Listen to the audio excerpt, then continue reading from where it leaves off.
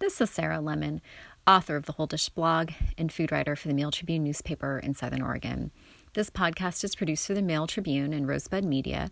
You can find it online at mailtribune.com/podcasts and read my blog, The Whole Dish, at mailtribune.com/lifestyle/the-whole-dish.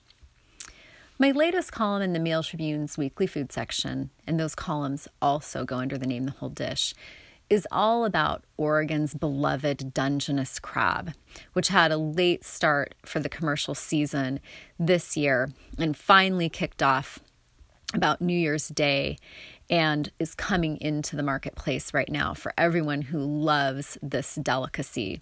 My family is among those. We have crabbed for decades in Coos Bay, and so my column is all about those activities, those memories from my childhood shared with readers, along with my favorite family recipe, creamy crab and egg bake. This is a recipe that I've shared with readers before in this blog, but I wanted to give a little bit more of the explanation, a little bit more of the step-by-step, along with some of my personal photos, and you can find those on my Instagram, The Whole Dish blog, this coming week, to accompany the column that was published in the January 15th Mail Tribune under the headline, "No Reason to Be Crabby." Now that the season's finally here, here's some ways to enjoy Dungeness crab. Along with my family's favorite recipe, creamy crab and egg bake, I also shared a recipe for Dungeness bouillabaisse. And that's, of course, the famed seafood stew that originates from the south of France. It is so delicious. I love this with its combination of rockfish and shellfish. It's one of my husband's favorites. I made it for Christmas dinner 2 years ago. And also a little bonus kind of appetizer that was great for holiday entertaining. Now that we're out of that season, of course, it's great to bring something like this back into your repertoire because crab is fresh and delicious. It's sort of missed the window for it during the holidays, but it's another easy little recipe. I thought I'd share another sort of quintessential crab preparation in this podcast for crab cakes with key lime mustard sauce. This is a recipe that was posted to my blog back in 2018, April 20th, 2018, under the headline, "Key Lime Juice Pushes Crab Cakes Over the Top." That's in my blog archives, which can be found at blogs.esouthern-oregon.com/rogue-valley-food. And the easiest way to find that is select from the drop-down menu on the right-hand side of the page under the headline archives and select April 2018, sort of page a third of the way down. It should be right in there. They're posted in reverse order. Look for "Key Lime Juice Pushes Crab Cakes Over the Top." This recipe is for crab cakes with key lime mustard sauce. Again, another really, really delicious combination.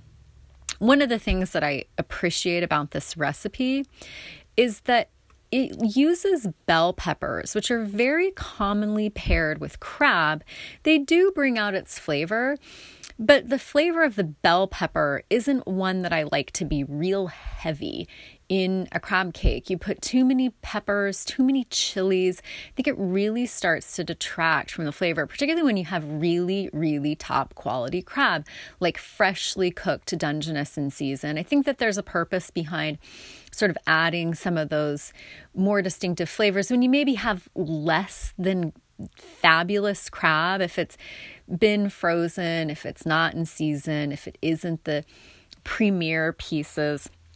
Fine, put some other ingredients in there to enliven this dish. But when you have top quality crab, don't detract from that flavor with too much bell pepper or a crab cake mixture that just has too many binding agents, just too much additional kind of mealy stuff. There's nothing more disappointing than ordering a crab cake in a restaurant, and I always kind of consider it a crapshoot, a crab crapshoot, whether you're going to get a great crab cake with meaty, moist, succulent fry legs, or if you're just going to get kind of a bunch of shredded hip meat bound together with cracker crumbs and just other things to make it seem like you're getting a great bite, but really there's nothing there beyond the binding agents. It kind of drives me nuts and steers me away from crab cakes for a while, certainly at that particular restaurant. And I'm just always so thrilled when I can find a good recipe. And I do think that this recipe is great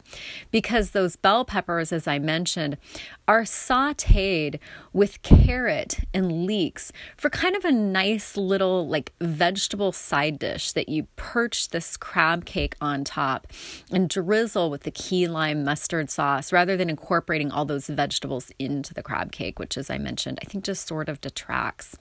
It was adapted by the Los Angeles Times from a recipe by the Watercolor Grill House at the Clearwater Beach Marriott Suites on Sand Key, Florida, so hence the key lime sauce. But this is one that is certainly suited to our coast and our crab harvest, and I think is accentuated by this key lime mustard sauce. So I'm going to give that recipe in this podcast.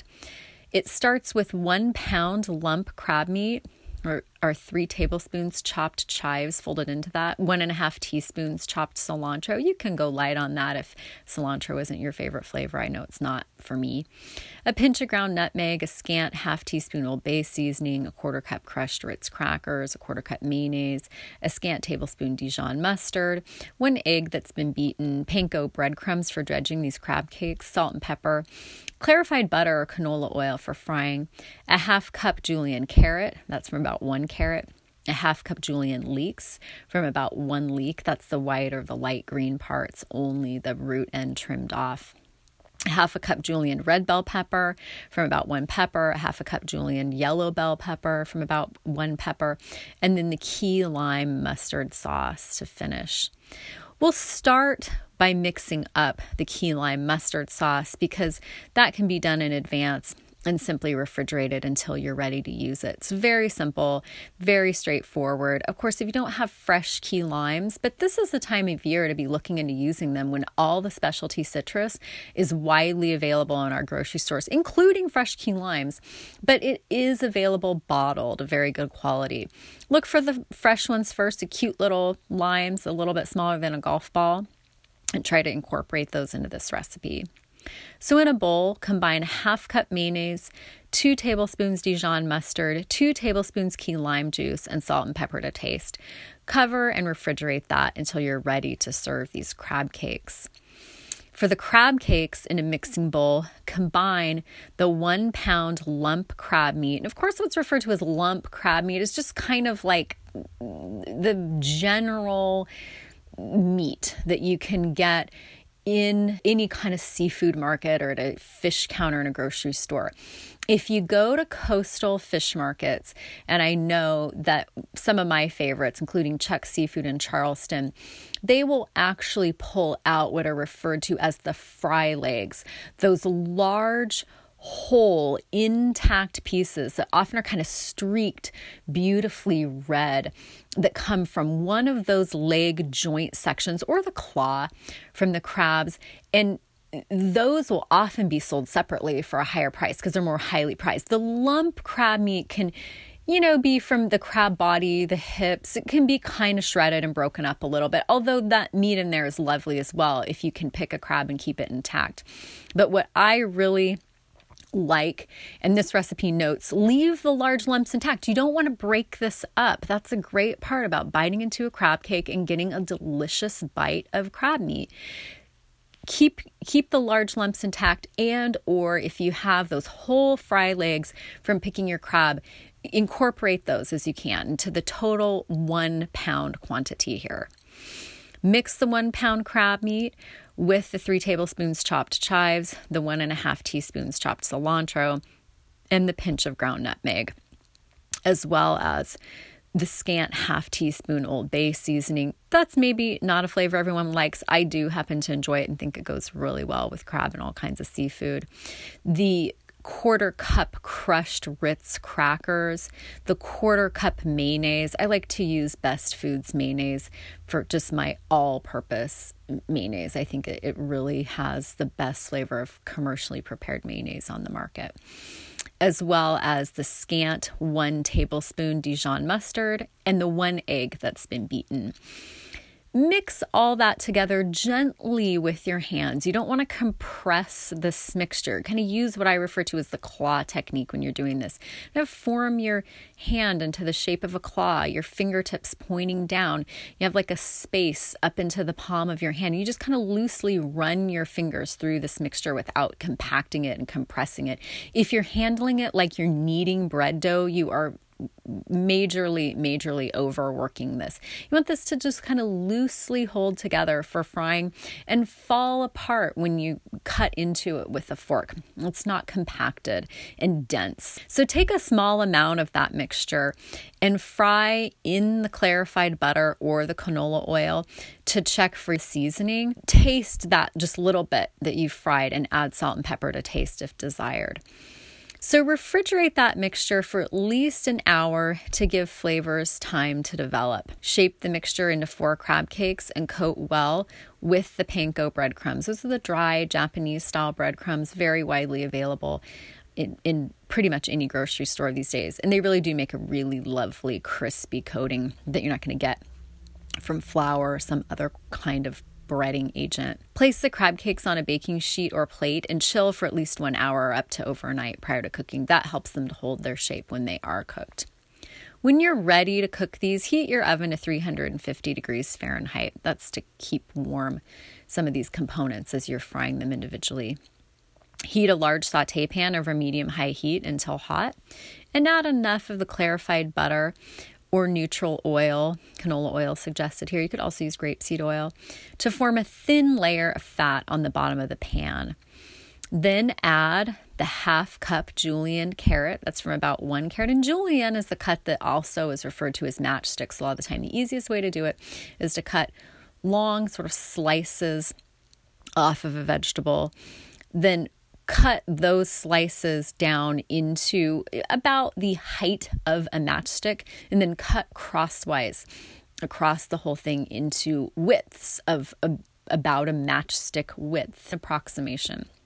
You're going to do that as well with a leek to yield about 1/2 cup, a red bell pepper, again to yield about 1/2 cup, and a yellow bell pepper for about 1/2 cup, julienne vegetable. Add those carrots, leeks, and bell pepper to this pan with clarified butter or neutral oil heated to medium-high. Cook stirring frequently until the vegetables are brightly colored and crisp tender. This just takes a couple of minutes. Remove from the heat and keep those in a warm place. And to the same pan, add more butter or oil as needed. By not wiping out the pan, you're going to sort of infuse the crab cakes with this sort of bell pepper flavor without biting down on a piece of bell pepper in the crab cake mixture. Fry the crab cakes in the clarified butter or neutral oil that's been heated to about medium-high until browned on both sides. Place them on a baking sheet and bake for about 15 to 20 minutes. Divide the vegetables among 4 plates and top each serving with a crab cake. Serve with a key lime mustard sauce that's been made ahead of time and refrigerated. Make a nice little kind of drizzle crosshatch pattern over it. And that makes 4 servings of crab cakes with key lime mustard sauce. Find that recipe in the archives of my blog, blogs.esouthernoregon.com/rogue-valley-food from April 20th, 2018 under the headline, Key Lime Juice Pushes Crab Cakes Over the Top. And make sure to check out my column in this week's Mail Tribune food section, a la carte, under the headline, No Reason to Be Crabby, published on January 15th. Those columns appear also under the name The Whole Dish every other week. And you can read more at my blog, The Whole Dish, at mailtribune.com/lifestyle/the-whole-dish. Thanks for listening to and reading The Whole Dish.